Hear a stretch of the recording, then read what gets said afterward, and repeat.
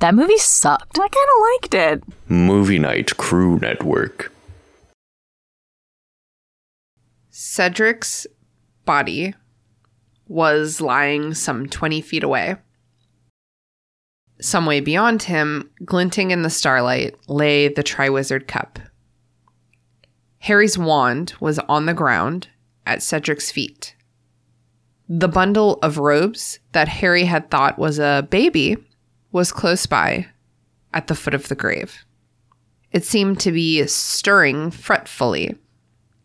Harry watched it, and his scar seared with pain again. And he suddenly knew that he didn't want to see what was in those robes. He didn't want that bundle opened.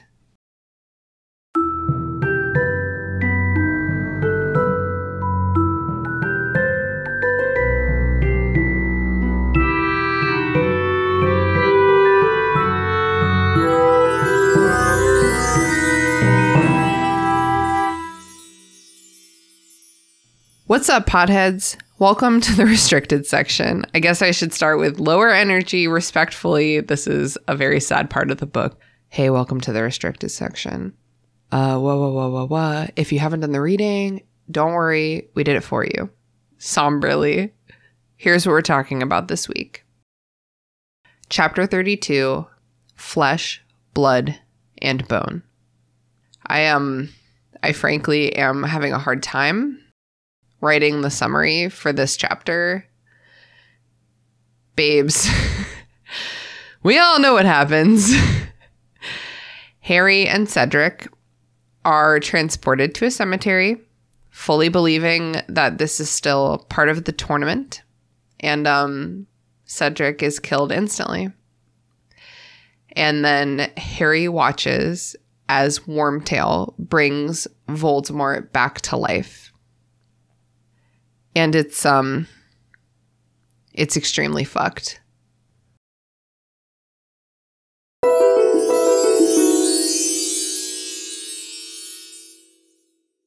Welcome to the restricted section. We're all very, very sad today. I'm your host, Christina. I'm okay. I'm all right. And I'm joined by my friend, Mary Peyton, who is probably also sad, I guess. Say hello to the listeners, Mary Peyton. Hello, listeners. I am not happy to be here. And I'm a little happy, but still pretty sad, because our special guest today is friend of the pod, Tyler Carlin from over on Bacon and Eggs. Say hello to the listeners, Tyler. Hello. I'm fucking jazzed, bro.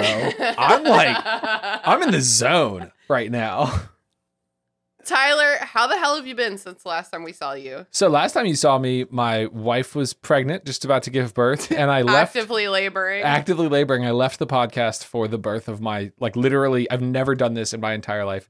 I stopped the podcast recording early to go witness the birth of my son. And then now my wife is pregnant again. Congrats again. Thank you. If she goes into labor this time, we have a major problem because she is not nearly close enough. I'm glad I got in early enough. Yeah, I know. When you sent me the email, I was like, I'm super freaking jazzed to be here. Also, so is this number 3? This is number 2. Number 2? Oh, sorry. I'm not great at keeping people's kids straight. Oh, no. You had another kid between the last time? Sorry. For children, this is number 3. This is my second time in the show. And I'm super jazzed to talk about this chapter. Why? I think both film and book, I don't know, we're talking about book, there are things in this chapter that are like the best executed things in the whole series, and there are things in this chapter that are beyond the worst thing in this series. Mm-hmm. And it's like 13 minutes on the audiobook, so it's super short, so I'm just excited to get into it. I think it is the most economical chapter, the most things happening per sentence. Per word, yeah. Yeah.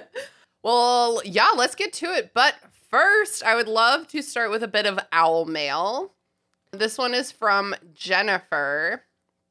Jennifer writes, this one's for you, Tyler. Jennifer writes, I love your podcast. I've been binge listening since I found you a month ago. So sad to have caught up and need to wait for new episodes now. Sad face.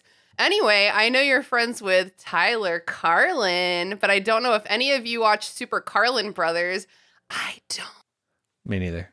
I just don't watch YouTube videos like as a general rule, unless it's like something super specific. But Jennifer says, I do, and I was wondering if you have any thoughts on their theory that Argus Filch is a poltergeist as a kind of anti-Peeves.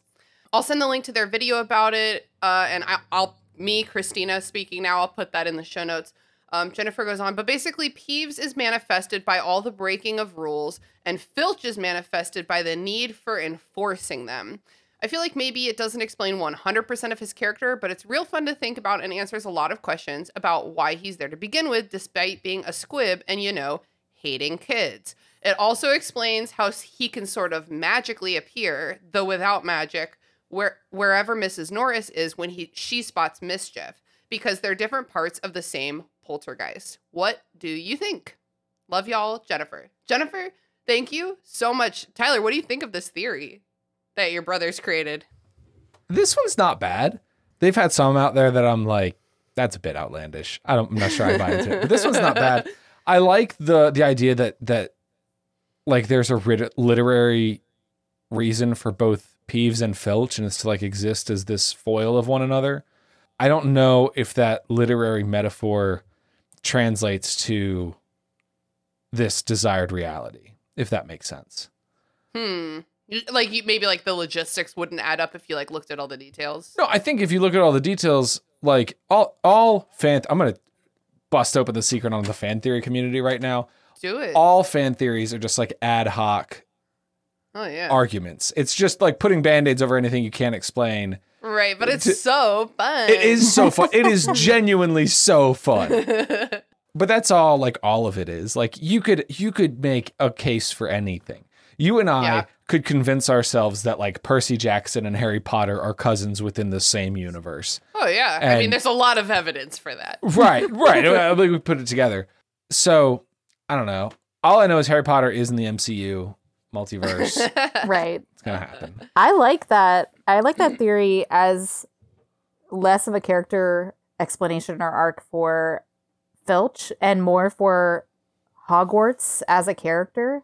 Because we talked about that a lot on the podcast, that it's like a character on its own. And I love that idea that like Hogwarts needs these two like forces. Like that those are the two sides of Hogwarts that keep it kind of neutral. Yeah. Yeah. That's cool. Yeah.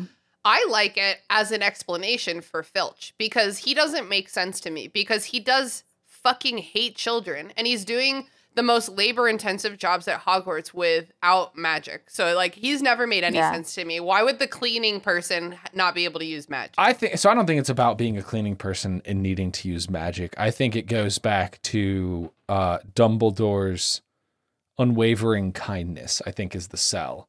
Is that, like, obviously we don't need a non-magic... We don't need anybody to clean this place. Like, we have magic. You saw the Burrow. It cleans itself, and they're poor. We have magic, and it's cheap. I think it goes back to Dumbledore extending this opportunity to Filch, extending the opportunity to Dobby, extending the opportunity to the squib that from 5 that finds Arabella them. Fig. Yeah, Miss Fig. And giving them an opportunity in the wizarding world where everybody else is turning them away.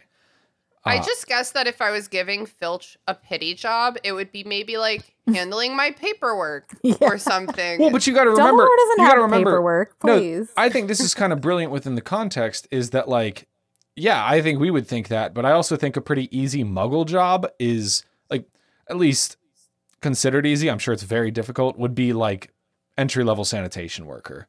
Right, So, like I think like low skills required for entry. Maybe not. But you also have easy. to remember that like Dumbledore, while he does extend all these opportunities, like does own slaves. So his concept of like who deserves to get paid and who doesn't, like, and for what, is kind of skewed.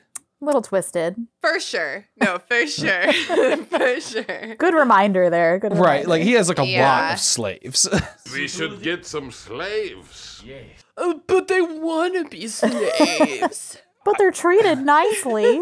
I think this is actually a bad criticism of the Harry Potter series. It's one thing that I think the author does a really good job with is explaining this society that exists with slaves and the difficulty for people, including the slaves, to understand how bad that is because of the generational like existence of this procedure. And also Harry, who has like existed like this for the first 11 years of his life, enters this world and he doesn't really know how to be an activist for these slaves. But Hermione, who grew up in a position of, you know, immense privilege, kind of sees this and is able to be like, I mean, I think the author is giving like a white savior complex to Hermione here. For sure. But I don't think Ron and Harry not understanding Hermione's issue with it does make sense to me.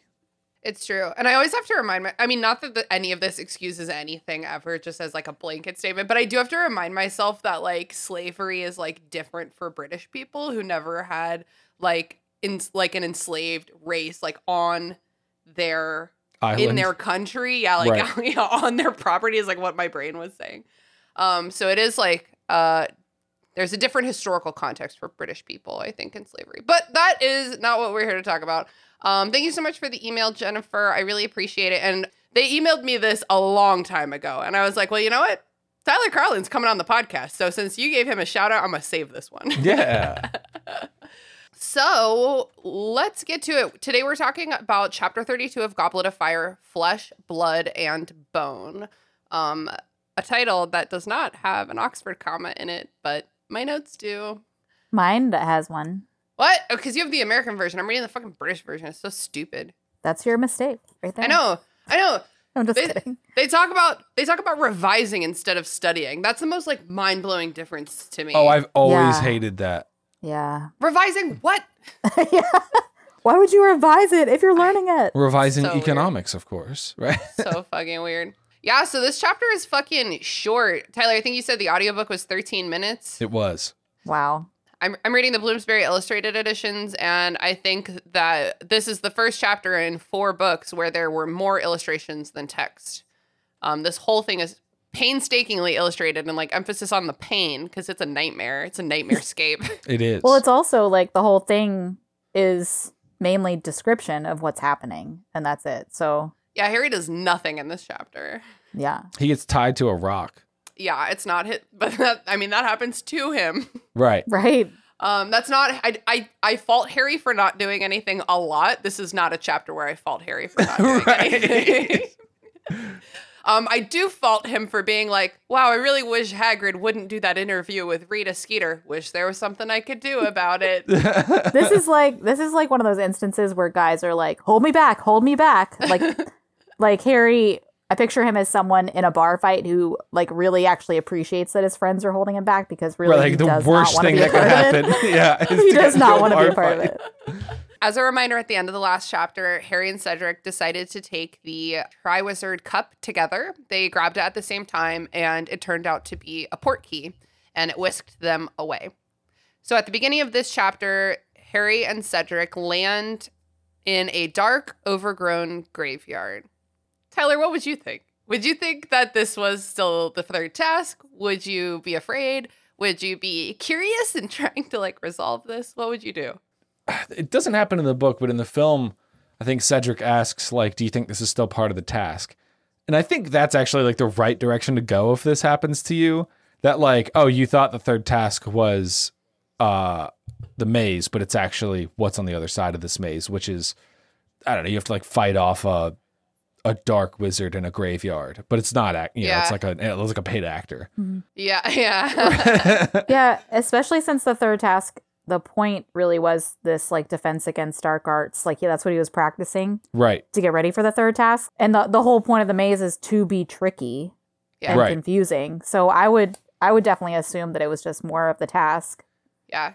I think I mentioned in the last episode that my D&D campaign that I'm playing right now, this exact thing happened to our party where we were like doing this competition and then it transported us somewhere else when we thought we won. And I think we still aren't sure if it's... We're like 10 sessions in and we're still like, what? Who brought us here? Is this still part of the competition?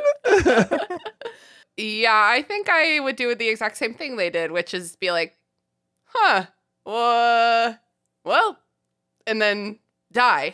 I guess. I do think so. You're reading the British version. They do say they think their perhaps hundreds of miles away. Do they say kilometers in your book? Allow me to whip out my gigantic tome. These fucking Also, illustrated editions. they There's don't think... too much. Are there hundreds of miles in England? Can you be like I hundreds think of there are, miles like, away from somewhere? 100. Right. Like, Oh yeah, I've done this before. I have made this mistake before. The UK uses miles. The UK uses the imperial system. They invented the imperial system. that makes They are sense. the imperialists. That's Right. true. That makes sense. I've made that mistake on the podcast before, and I'm pretty sure it was Mary Clay who called me out very staunchly. She would. And I was about to say, and I'll never forget it, but I did forget it. I had to reference the book. So, neither one of them knew that the cup was a portkey. They don't know what to do. Cedric says, "Wands out, do you reckon?" And I love how he says that. I love him so much. I know. I love him so much. You These are guys- his last moments. Those are his last words. So in the previous episode, you guys were talking about the fact that she like finally starts making Cedric kind of like a real character, like adds Right. more to him than just Like competition. 2 chapters ago. But that's I think that was on purpose because she wants his death to like hit hard, you know? Well, but here's how She you wants make a the death pain. hit hard is you start making him a full character 2 books ago. Well, Yeah. she was like, okay. I'll just do it here. It'll be fine. I think this is a common criticism. Not enough people complain that like Horcruxes are introduced in the last like No, eighth of I the know. series. The more I read this book series, the more obvious it becomes that she did not know what she was doing for much of it. Yeah. And then at the end, it's for like sure. a lot of it she still didn't have fully realized, because some of the fan theories that I get from listeners in our emails, it's like, this is the only explanation for how any of this makes sense. Like a couple chapters ago, our friend Ashley wrote in about how like she thinks that legilimency is like an active skill that you cannot use passively, and like you can't do it without the person knowing you're doing it. And that is the only thing that explains away every single time I've shrieked, "But he can read minds! Why is he doing this? He can read minds!" So I think there's so much in this book series where it's like, it's almost like she was making it up as she went along. Yeah, there are just so many different rules you'd have to make, you know, like Well, she wasn't like an author. Also, do they use she, her pronouns as Robert Galbraith? I don't know. I surely don't know. I just don't want to be rude. right, you want to respect her. Respect her, them. they. I think Right. I think that it doesn't matter because she uses she, her pronouns as like a person. So I don't know if like Robert Galbraith really matters that much. I don't know, man. It's not like a drag queen persona. Right. Like, I just don't know. I mean, I don't know. Who knows? Yeah, Let's anyway. use they them pronouns and really piss her off. That's what I was thinking. But when I don't even know what I was talking about. I'm so sorry. No idea. No You idea. were talking about That Robert was worth Galbraith it though. though. That was worth it. Right there. I That really was good. enjoyed this. Hold on. We're in the graveyard. The graveyard. Oh, you have to go all the way back. We're all the Okay. way back there. Okay. No, I have no idea what I was going to say. Okay. We're back though. So Cedric, my sweet child, underdeveloped but still great, and Harry are just kind of trying to figure it out when someone approaches. Their face is obscured by a hood, and they are holding something in a bundle, like maybe it's a baby. Like maybe that's what it is. Or Harry notes, maybe it's a bundle of robes. Yeah, like, just doing the washing. Right. What? I feel like that's like more like the fact that he thinks it might be a baby in this graveyard at night, possibly during a Triwizard task. Like, what?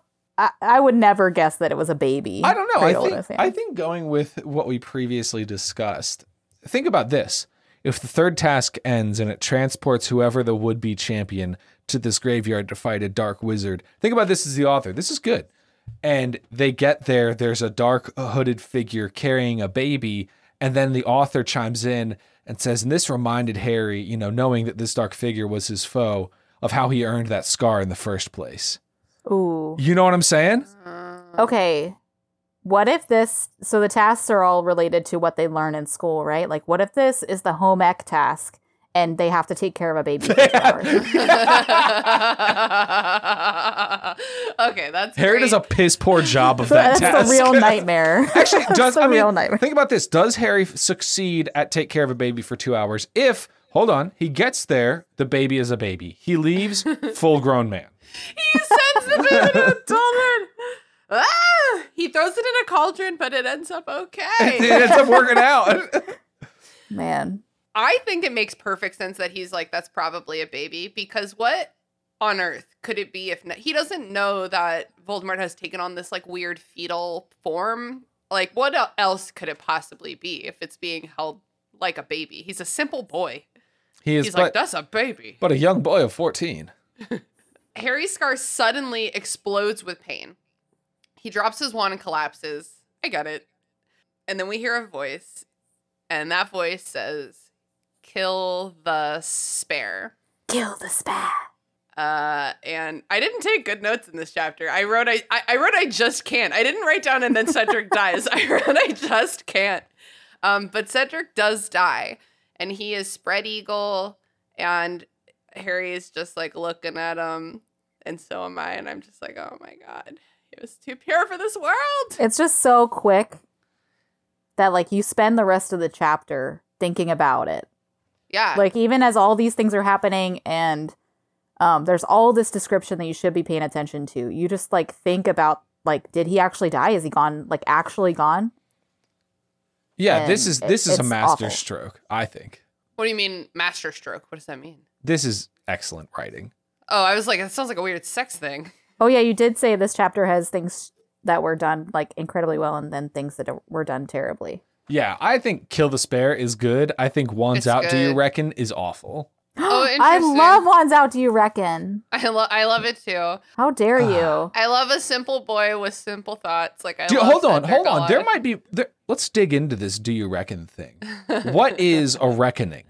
I think saying "do you reckon" means "do you think." Is that your? I guess? understand. No, I think...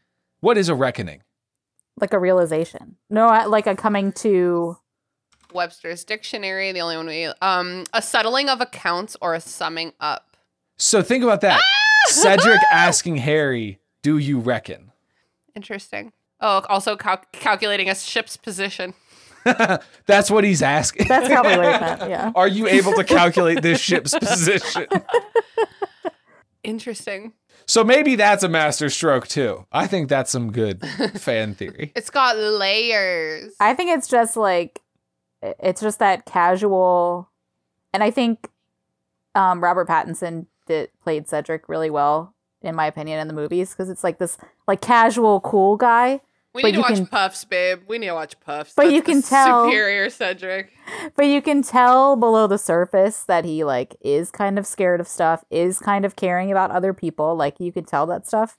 Yeah, And- as and I if the think in the book, yellow too- robes don't give that away. Like, Right. come Okay. on, dork. Like, But how are it- you our but, you know, champion? Like every teenage boy, not every teenage boy, but many of them, they're like very surface level, you know? And with Cedric, you can, at least the way it's written, you can get a little bit deeper. And I like the Wands Out, Do You Reckon is him like trying to play it cool. Yeah. But being like, hey, bud, you think maybe we should like arm ourselves right now? Are But you going he's- to arm yourself? But he's also Am I gonna- asking oh. Harry if he can level the accounts. Yeah. Is it time to duel? Tyler, have you seen Puffs? No, I've not seen Puffs. I do recommend it, obviously, because I keep bringing it up. But Puffs is a play that is all 7 books slammed into 2.5 hours. And it's actually wild how much more developed of a character Cedric is in that, even though it's all fucking Only 7 2. books slammed into one. Right. Yeah, I just think that Rob Pattinson, if he had had a character to work with, could have done it a lot better. But he For didn't sure. have a character to work with, and now he's Batman. This is his origin story. I just watched a series of interviews he did, and from my understanding, this was like pretty early in his career too to land this role. Mm-hmm. You know? Yeah, you can tell because his cheeks are so rosy. Yeah. Little baby. They really are. Mm-hmm. So Harry's kind of like in shock, which like full same. I think I would be in full body shock right now. Yeah. And also in a lot of pain at the same time. I wonder Yeah. which one would be stronger, you know? Yeah, almost maybe like the pain would like render you like kind of incapable of really digesting what you're seeing. Mm-hmm. Or maybe he would even wonder if it's like a hallucination or something, if the pain is like that bad. Yeah, it would. I feel like maybe I'm just like I overthink things a lot, for sure. But in this moment, it's such a different moment from what they expect. It's like just like quickly transported to this other place, other seemingly time, other people. Cedric dies. I would just be like, this is not happening. I would absolutely be in. This is definitely the textbook third shock. task. That's a hologram. Cedric's That fine. is fake. Right. Cedric's been fake this whole time. That's the only explanation. He is a robot. Cedric Diggory's not even in the book. Wow. Like, Yeah. So the man in the hood drags Harry toward a tombstone. It is Tom Riddle's tombstone. It's all good signs, honestly, at this point. Yeah. And then he gets tied to the tombstone. And finally, Harry realizes that it's Wormtail. This is Wormtail. And then Wormtail gags Harry with a black cloth. dude, can you imagine how offensive this would be if it was the third task? like imagine this. Harry shows up and like they're like, it would be the same as like sending Anne Frank through the port key and she gets tied to Hitler's grave. Like that's exactly what's happening here. I don't know if that's the same. It's No, exactly that's not the same. exactly what's happening. No, it's like think about this. Like Harry, like as a wizard, Like a mortal enemy. no, not even just as a mortal enemy. Like No, it would you be, have to it would face be the man who Hitler's committed. dad's grave. It would be Hitler's Right, dad's Hitler's grave. dad's grave. Right. Right. Totally different. Yeah, I mean, and like you were dragged to the gravestone by like a Klansman, like in this universe they don't like Jews. I don't really know much about what Klansmen are into, but like Thank God the Klansmen and the Nazis are separated by a body of water. yeah, for sure. So, a giant snake rolls up. That's kind of that for the giant snake. Wormtail. So Harry's just like watching now. He's watching this like terrible movie play out in front of him. Wormtail drags in a big cauldron, big enough for a man to sit in. That'll probably not matter. I don't know. The baby in the bundle is fussing. Oh God, why does that sound so messed up when you say it like that? It's Gross. fussing. I don't It's like that. I want to be an evil overlord again.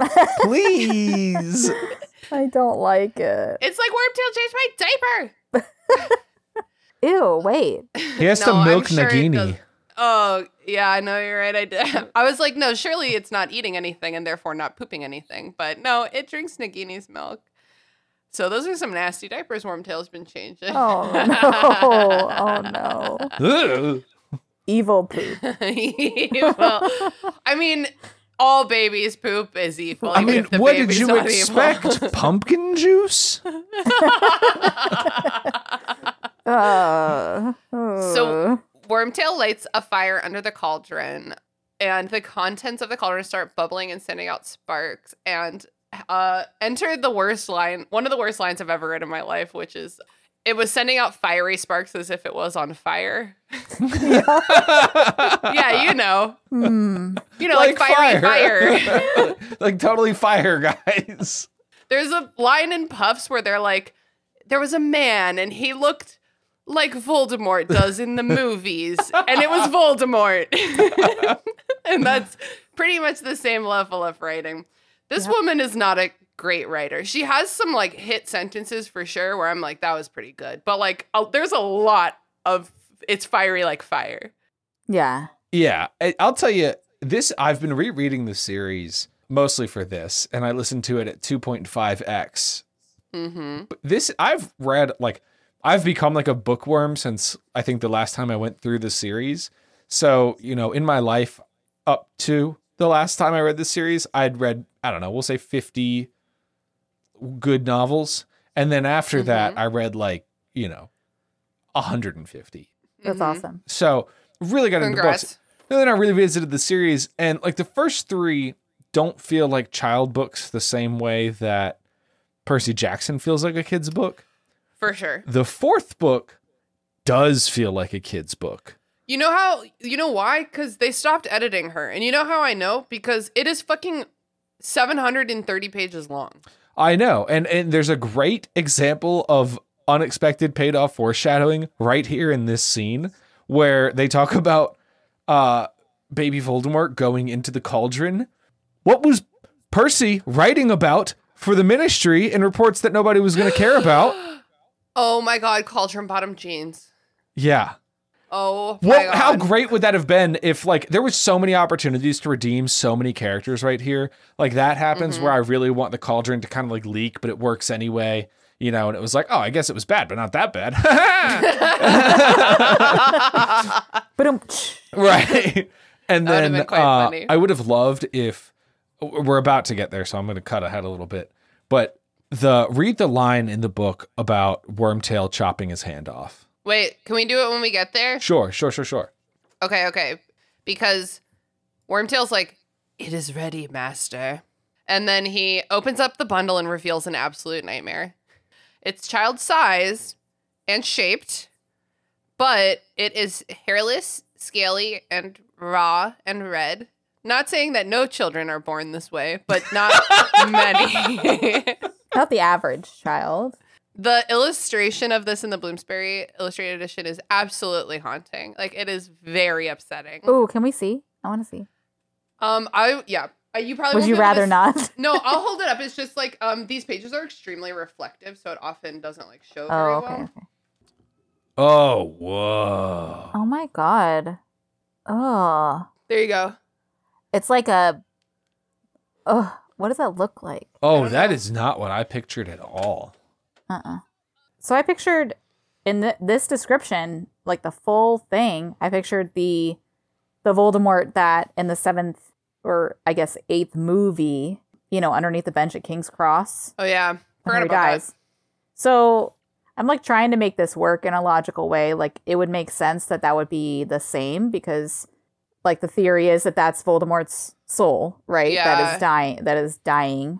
Right, the But, like- physical embodiment of his fucked up soul. But like, yeah, so I guess him right now is kind of, what does that make him right now? Like I don't know, have we talked, do they say, I don't remember if I'm just not remembering because it's been a while since I've really read them deeply, but First of all, Why we've does been he look doing like this this podcast right now? for 2 years. We've been doing this podcast for, you've been reading them deeply for 2 years.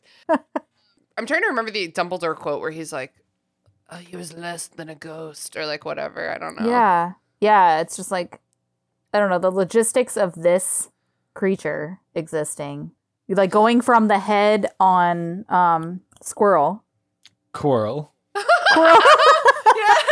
Yes. I wish the listeners could have seen that because as soon as they said Squirrel, I like, She made a face I was like like, she no. was a golden retriever who had just seen a squirrel. I was like, that's not okay, right. So, but I mean, if you're trying to make this Voldemort make sense, I think like the reason that he comes back and he looks like a snake is because he's been feeding on Nagini's milk for so long. Stop saying Okay. Nagini's milk. I know Nagini's it's there. milk. I know it's there, but I'm just like, Try it's not like to the look how at do it. you milk an almond thing. Like, I just can't think about it. Where's the snake milk, Jacob?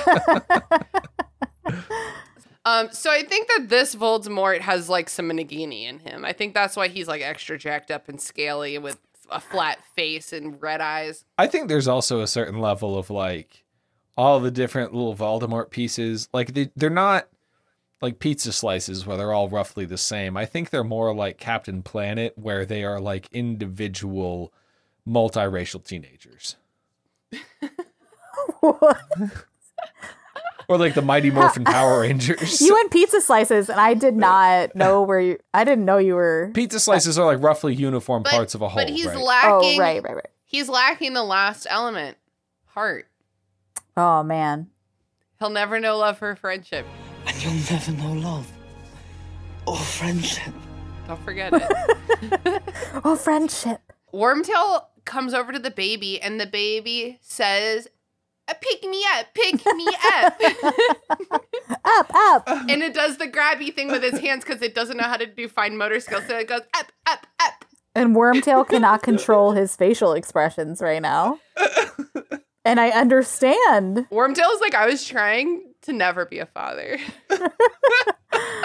Wormtail's weak, pale face. Wait. Saw the revulsion on Wormtail's weak, pale face. I love how Harry is like judging Wormtail. It's like, wow. What a weak bitch. It's like, sir, you're actively imprisoned right now. If only you could have made like eye contact with Wormtail in that moment, and Harry could have been like, I see you. You weak. I'm gonna tell him. So Wormtail puts the baby in the cauldron, and then he starts his incantation. Blood of the Father, unknowingly given, you will renew your son. Bone of the Father. Oh, what did I say? Blood. Oh, it says bone in my notes. What is this? So I had the pleasure last night when I was attempting to read this chapter. My husband read it to me instead, That's very cute of him. and it was Adorable. Jason is Wonderful. everyone's husband. and he's the best. But he is not really not a reader. He's not one of those assholes that says like, I don't read books, but he just doesn't do it. And I sort of like jokingly asked him to read it to me, and he did, which was amazing. He's like, I happen to know this is the shortest chapter in the entire series. So I would love to. I feel like he must have known. He was like, yeah, I'll do it, babe, of course. But he did great. And then he was also he had some beers and also had smoked some. So he was like in this perfect little giggly place. And I want to give you guys an example of the voice he did for the incantation. Okay. I hope I can do it right because I didn't practice. Bone of the Father, unknowingly given, you will renew your son.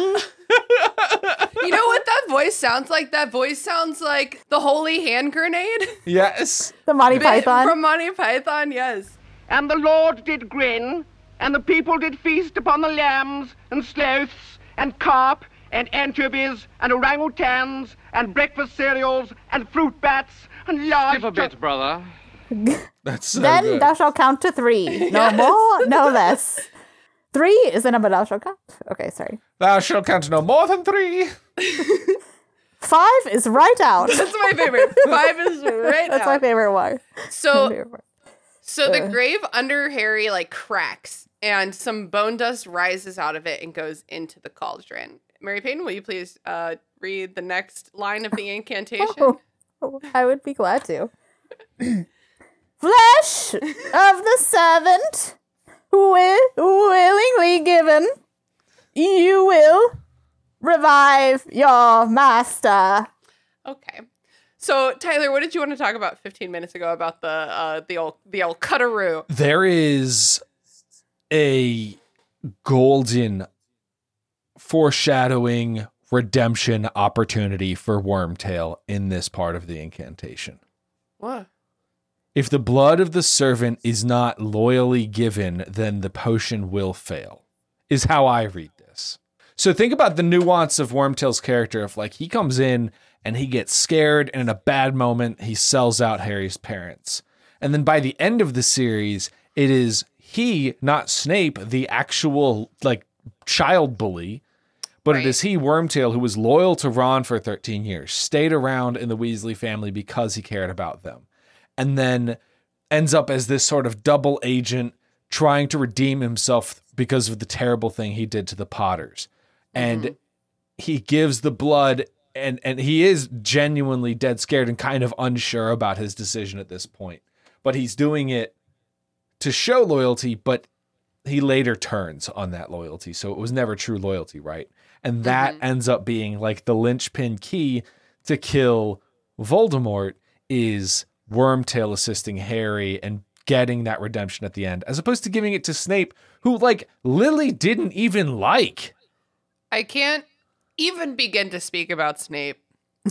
But if like Wormtail becomes, Padfoot, Prongs, Moony, and Wormtail, like Wormtail is so much better set up for redemption and backstory. And people always push this stupid narrative that the parents, what do they call the Marauders, would have been like this great sub story, and there's all this fan fiction out there about it. I'm sorry, if you don't redeem Wormtail, there's no easy way to tell that story. You're right about that. You are right about that. Yeah, his redemption he gets like the smallest of redemptions in the end. Wormtail doesn't it? Is not satisfying in the slightest. So yeah, I mean, I'm fully with you. I think Wormtail would make a much better redemption arc than Snape. Snape doesn't even get a redemption arc. He's just shitty. Here, I'm obsessed with your mom. It's exactly what. God, he sucks, dude. He sucks. I have a bonus episode planned for, and I kid you not, I'm pretty sure spring 2025. Good God. When we get to like the end of fucking Deathly Hallows, and we're doing a series of episodes. One of them is Snape, good or bad? Bad. He's bad. Snape. Bad. No, I know. There's a lot of people who wish to argue that side. I need people who will fervently argue the opposite side. I know they're out there. Hey, Mary Payne, what's up? What's up, girl? So yeah, join our Patreon between now and spring of 2025 if you want to listen to that. Go ahead and just join, because it might take a while for it to like hook up, really, you know? Yeah. Make sure. Yeah. Wormtail cuts off his own hand with a scream. I guess he's not so willing after all if it hurt that bad. It would be hard to cut through your It must be a wrist. magical knife. There's no world in which this is not a magical knife. It's like the subtle knife. A knife that in the hands of the right person could cut the very fabric that joins worlds.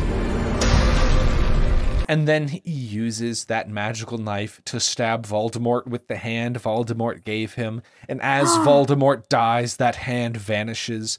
And Wormtail lives the rest of his life, not just missing one finger, but his entire left hand. Wow. But regaining the friendship of Harry Potter. And then Harry... The true betrayal was the friends we made along the way. Right. And then Harry names his kid something other than Albus Severus. Fucking Peter! Name your kid Peter! Peter, Please! The Marauder Redeemed. Albus Wormtail Severus.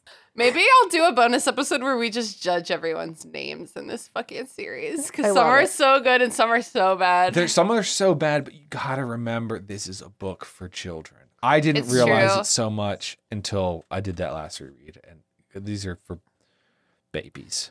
I know, but you can't name a child Albus Severus. You could 100... Well, yeah. No, not now. I in fact forbid it. You can if you're a celebrity. I feel like all their names are like that. You would be canceled so fast if you named your child Albus Severus. Well, now you would because of the whole politics of the situation. Right. But right. Outside of the politics, Gwyneth Paltrow named her kid Apple. So you can kind of do whatever you want. Mary Payne, will you please read the last line of the incantation? Oh, yes, of course. Blood of the enemy, forcibly taken. You will resurrect your foe. I'm pretty sure you're like blowing out our fucking audio right now. Yeah, I'm really hoping that I'm really so hoping you can edit that quieter. Is that possible? I always edit everything. Okay. It's gonna be really loud and dramatic, but I'm fucking excited about it. Okay. Sorry to our listeners with more sensitive ears. No, there's a lot of magic that gets done where it doesn't really get louder. It's fine. But also, if you have sensitive ears, what's up, loser? Wish you had better ears, nerd. Oh, shout out to our friend Taylor, who has terrible ears. Can you even hear these taunts? It's fine. She's used to it. No, she's a little hard of hearing, so the screaming will probably help her. There we go. So Wormtail approaches Harry, and he gives him a little poke in the crook of his arm with a sharp blade, and takes some blood and puts it into a... Does your book say vial with a V? Yeah. Okay, mine says file with a PH, and that really pissed me off. Fucking British people. Wow, I've never seen that word. I mean, I know it's British, but I've never seen that word. I know. This book is a weird hybrid of American and British. Like, it's truly a hybrid, and it's very upsetting to me, because it's like, I can't... If I'm just reading a British book, like, whatever. But this one's, like, in the middle. It's so stupid. So he takes the blood from the phial, and he puts it into the cauldron, and then... His work is done. Wormtail collapses whimpering. Classic Wormtail shit. The cauldron is simmering, sparking, roiling, blindingly bright. It kind of reaches this like crescendo. And then it all ceases. And it billows steam. Out of the steam stands a man, a naked man to be specific, and he asks for a robe. Wormtail, with his one hand, pulls the robes over the man's head. The man steps out of the cauldron, and Harry can see him clearly. Lord Voldemort had risen again. The end. The end. What if it was like a man? Hold on. Picture this line. A man stood out of the cauldron, naked.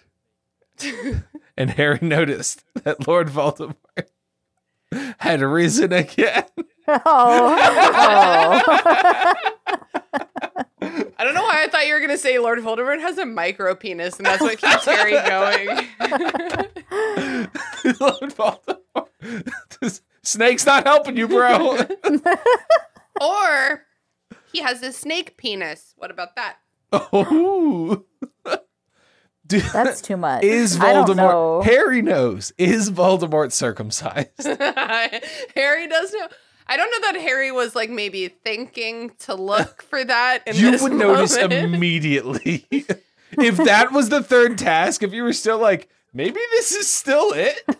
Oh my God. And you see an uncircumcised grown man right in front of you, you notice that immediately. See, and like this is what tells me that you two were the right people to bring on this episode, because the second Lord Voldemort rises again, we're already back at dick jokes. We're already back at dick jokes, right where I wanted to be. It's our comfort spot, you know? In a terrible chapter like this, we need to go back to our comfort jokes. Always. It's 3 chapters later and Harry gets teleported back to the game. Rather than he's back, he's circumcised. He's like doing his like when Barty Crouch, Mad Eye Moody is like, what happened then? What did he look like? Harry's like, I don't know. Oh, I don't know. He was circumcised. What did his face look like? I don't know. I have no idea. I only saw one eye.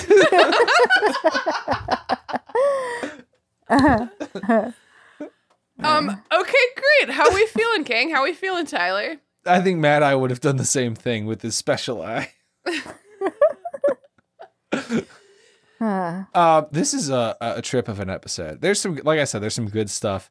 I like my "Do you reckon" theory. I think now I like that line. I talked myself into it. It has layers. It has layers. It's like an ogre.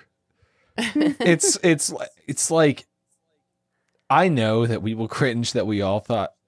I'm sure you guys were good readers, but when The Fault in Our Stars came out and John Green was like, wrote in Augustus Waters to be like, it's a metaphor, see? You put the thing that does the killing right between your teeth, but you never give it the power to kill you.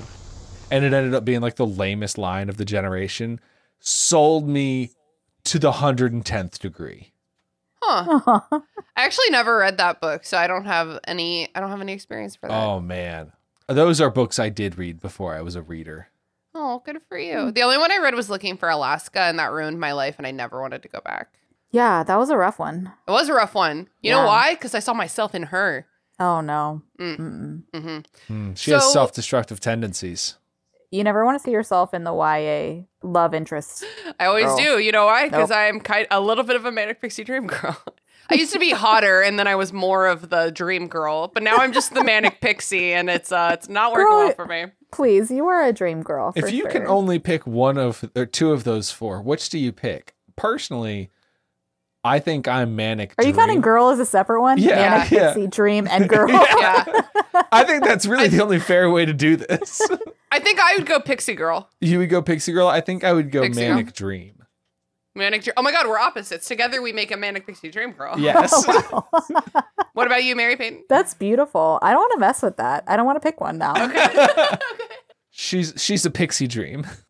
Okay, guys, focus. Mary Payton, how do you feel? Great I question. feel a lot better than I thought I would at this point. I feel like we really giggled our way around. Oh no, now I have to say it. Uh-huh. Cedric's death. I'm sorry, Cedric. Good riddance, as far as I'm concerned. We need less Hufflepuffs in the workforce. Okay, first of all. Oh my God. First of all, we're team players. Okay, we're great Hufflepuffs at are the ones teamwork. who run the union, okay? Oh my god. I'm the only one who's willing to get on Zoom. More Gryffindor CEOs is all I'm trying to say. No.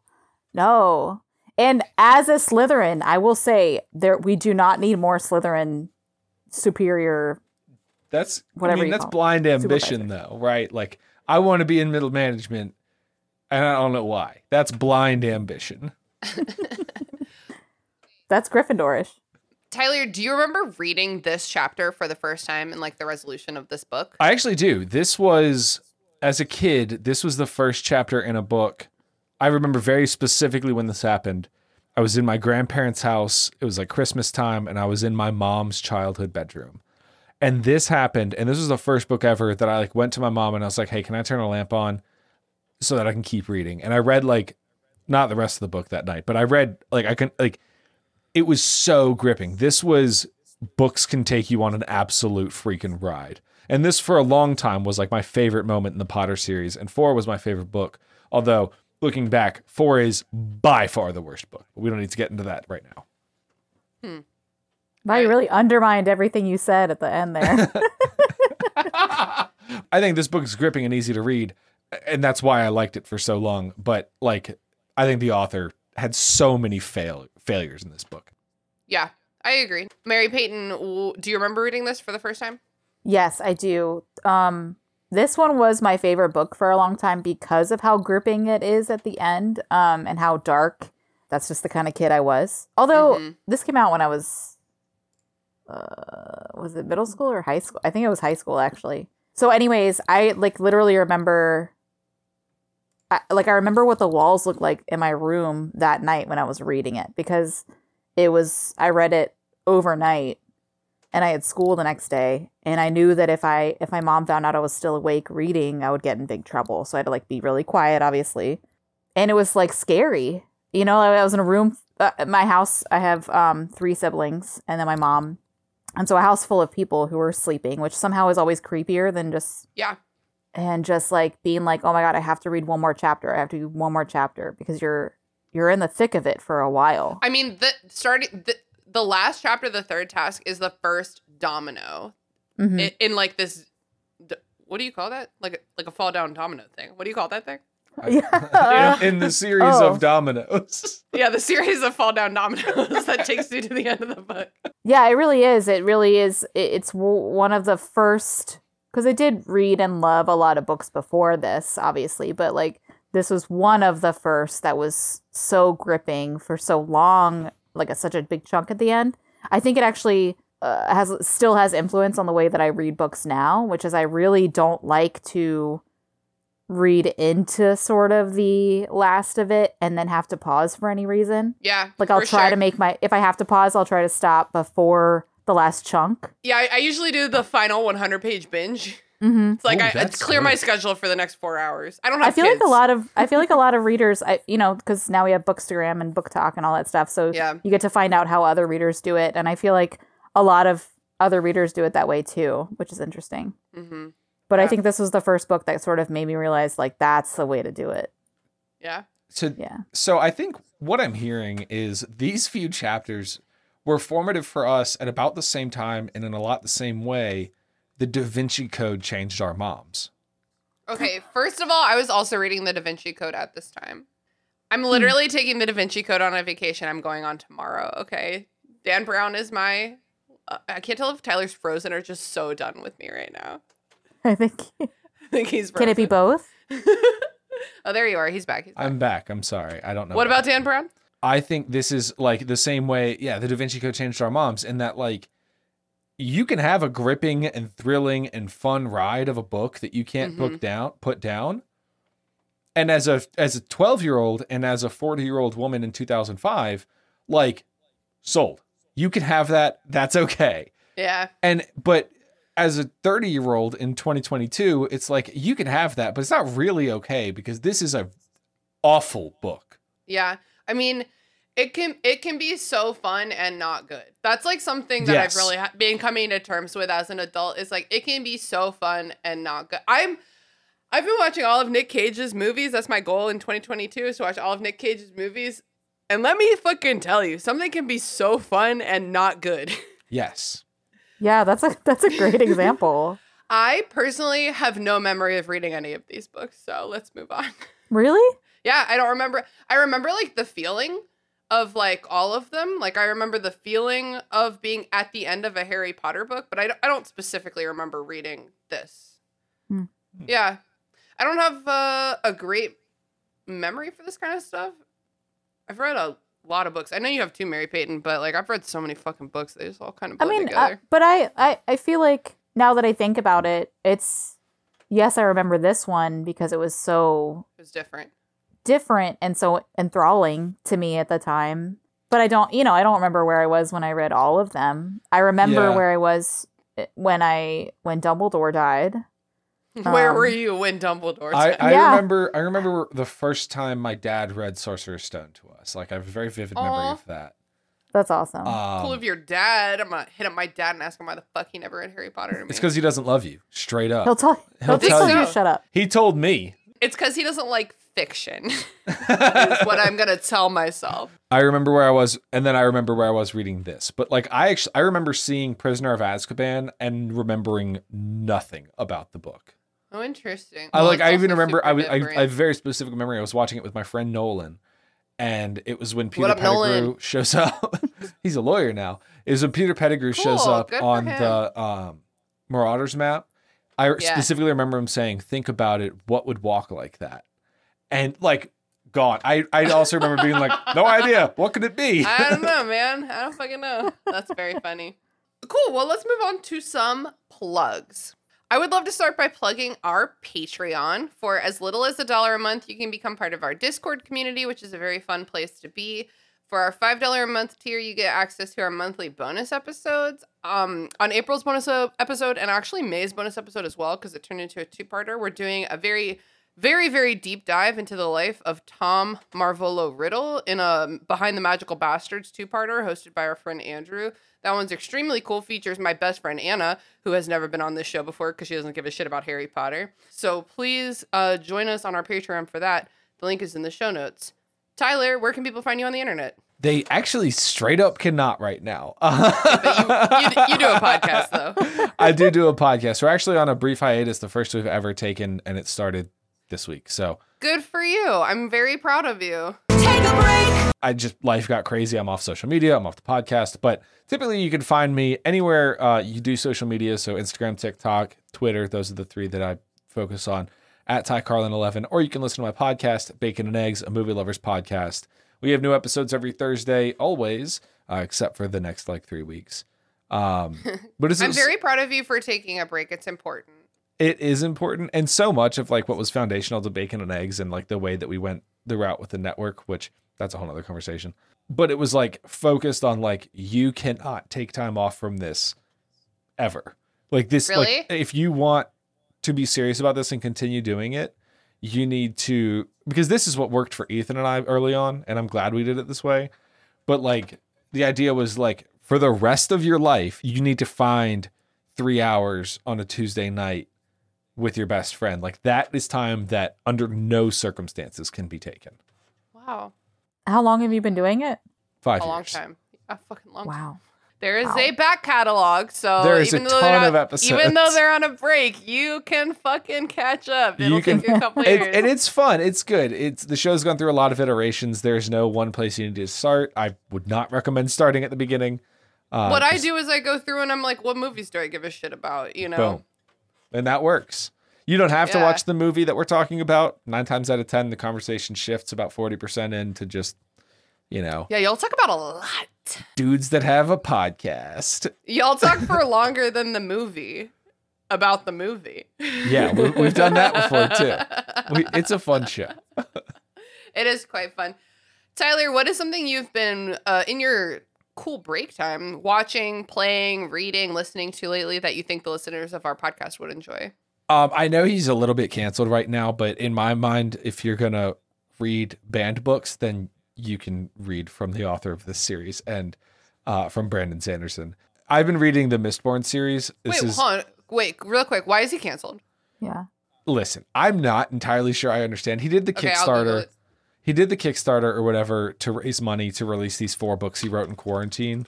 Are you familiar with this part of the story? Yes, yeah. Okay, well, for the listener who may not be, Brandon Sanderson is a fantasy author. He's the most successful living fantasy author. For sure, and he did a Kickstarter. He did a Kickstarter to Absolutely he wrote bonkers. 4 books in secret during quarantine, which was like unbelievable. Each of his books are like 1,000 pages. And he did this Kickstarter, and people, I guess, are like mad that he didn't go through tour. I don't really know why they're upset. I don't have a problem with Brandon Sanderson. I think people are probably mad because like Kickstarters are supposed to be for like smaller people who are trying to make something happen. But like I personally, as like someone who works in publishing, have no hate for someone using their audience in this way. Yeah. You know So what I don't know the whole nuance of the situation, but I've been reading the Mistborn series by Brandon Sanderson. I read it for the first time last year and I'm rereading it right now. And it is genuinely the most fun I've had on a reread since, I was 20 years old and read Ready Player One or Harry Potter. Fuck yeah. I'm going on vacation tomorrow and I've been agonizing over if I should take the Da Vinci Code and reread it or if I should take Mistborn and read it for the first time. You should read Mistborn. Okay. The first go round, like any fantasy series, I would say at about 30% in is when you kind of start clicking gears and understanding it. Yeah. But the first go round, you're going to focus on 2 or 3 characters. The second go round, it is so deep. It is so rich. There's so much good stuff there. That's awesome. Yeah. Thank you so much for the recommendation. Mary Peyton, where can people find you on the internet? Oh, you can find me at Crook MP, I think. Yeah, it's your handle. Yeah, that's it. Okay, great. Where? On what platforms? It's on both of them. On Instagram and Twitter, technically, but I don't really do anything on Twitter. Every single time I ask you where they can find you on the internet, you're like, find me on Twitter, but I don't really post there. Well, do you want me to lie? No, but I do want you to log on and like all the stuff I've posted over the last month. All right, I will. What have you been reading, watching, playing, listening to lately that you think that our listeners would enjoy? I'm going to talk about a book that I have already plugged, but it was a while ago, Christina, okay? Okay, oh my God. Because the only thing I've been watching is Yellowstone, and I do not want to talk about that because I'm not into it. Okay. And I feel like a lot of people are. It just makes me mad. All right, so just nip it at the bud. So I've been rereading, because Christina read it recently, I've been rereading Among Others. Yeah. By Joe Walton. Very great book. Yeah, it's just like, there's so many elements to this book. It's like magical realism, which is one of my favorite genres. I like, especially when it's done well, when an author can create this real, actual world, but there's possibly magical elements to it. Love it. There's also like Irish and English kind of lore to it. It's Welsh. It's so Welsh. Oh, Welsh. Yes. I've never read anything so Welsh in my life. And, there's just like elements of the kind of books that I loved as a kid, which is like orphan with a dark, mysterious, well, not kind of orphan, with dark, mysterious past, goes to live with like creepy aunts and a father that is like weird and businesslike and all these things. Her. Goes to a boarding school, and just like lives through books. And there's so much magic, so much, there's so much to it. Yeah, it's kind of hard to describe. It like defies genre, it like defines time. Yeah, there's a lot of love of sci-fi in here. If you love books, you'll love this book. And the author described it as a love letter to books. And it really does hit that without being just sentimental. It's just such a beautiful story, and I highly recommend it. It's also exciting too. It's not just like a boring love story to books. It's just, it's so cool. Good. Yeah. The whole time you're like, is this bitch gonna die? Is she like wrapped up in some really weird magic shit that's gonna fucking kill her? She's so funny too, and so like mellow. Yeah. She's like, and she's differently abled. She walks with a cane. Mm-hmm. Oh, that's so cool. Yeah, very cool book. Yeah. I've been your host, Christina. You know where to find me. My link tree's in the show notes. This week I'm going to plug the book Arsenic and Adobo by Mia P. Manansala, which is a very fun little mystery. It's not scary at all, but it is a murder mystery set in the main character's family's Filipino restaurant. It's just a very fun. I read it in 24 hours. It was super easy to read. A fun, cute little YA mystery. If that's does it all take place in the restaurant, or the murder takes place in the restaurant? The murder happens in the restaurant. Okay. No, she's allowed to leave the restaurant. Okay. Either way, it sounds great. Yeah, so I do recommend that one. Tyler, thank you so much for joining us. And thanks to your baby for not being born during the recording. Super glad about that. My other kids do need to go to bed, though. So we are out of here. And Mary Peyton, as always, thank you for being my trusty co-pilot. No problem. I love it. All right, gang, I got to go finish reading How to Recorporealize Yourself on a Budget Before This Book Murders My Favorite Son. Bye. Bye. Bye.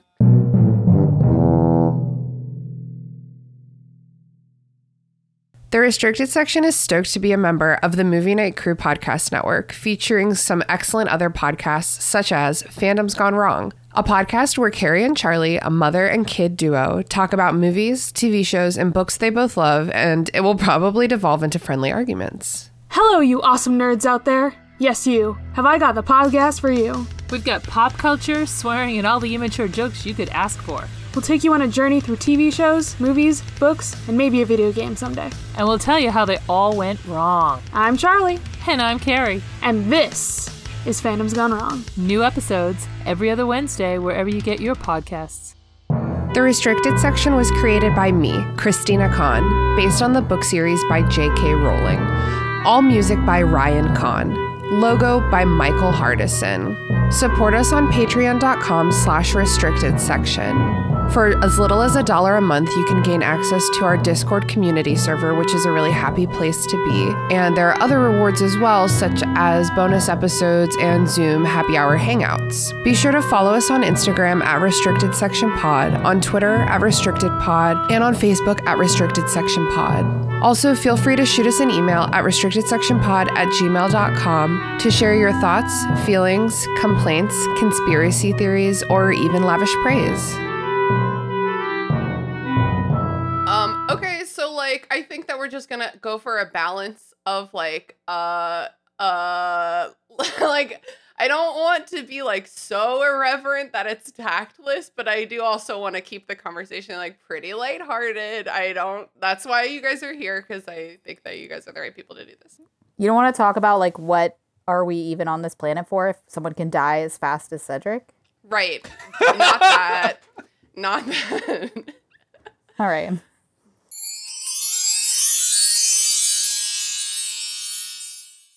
That movie sucked. I kind of liked it. Movie Night Crew Network.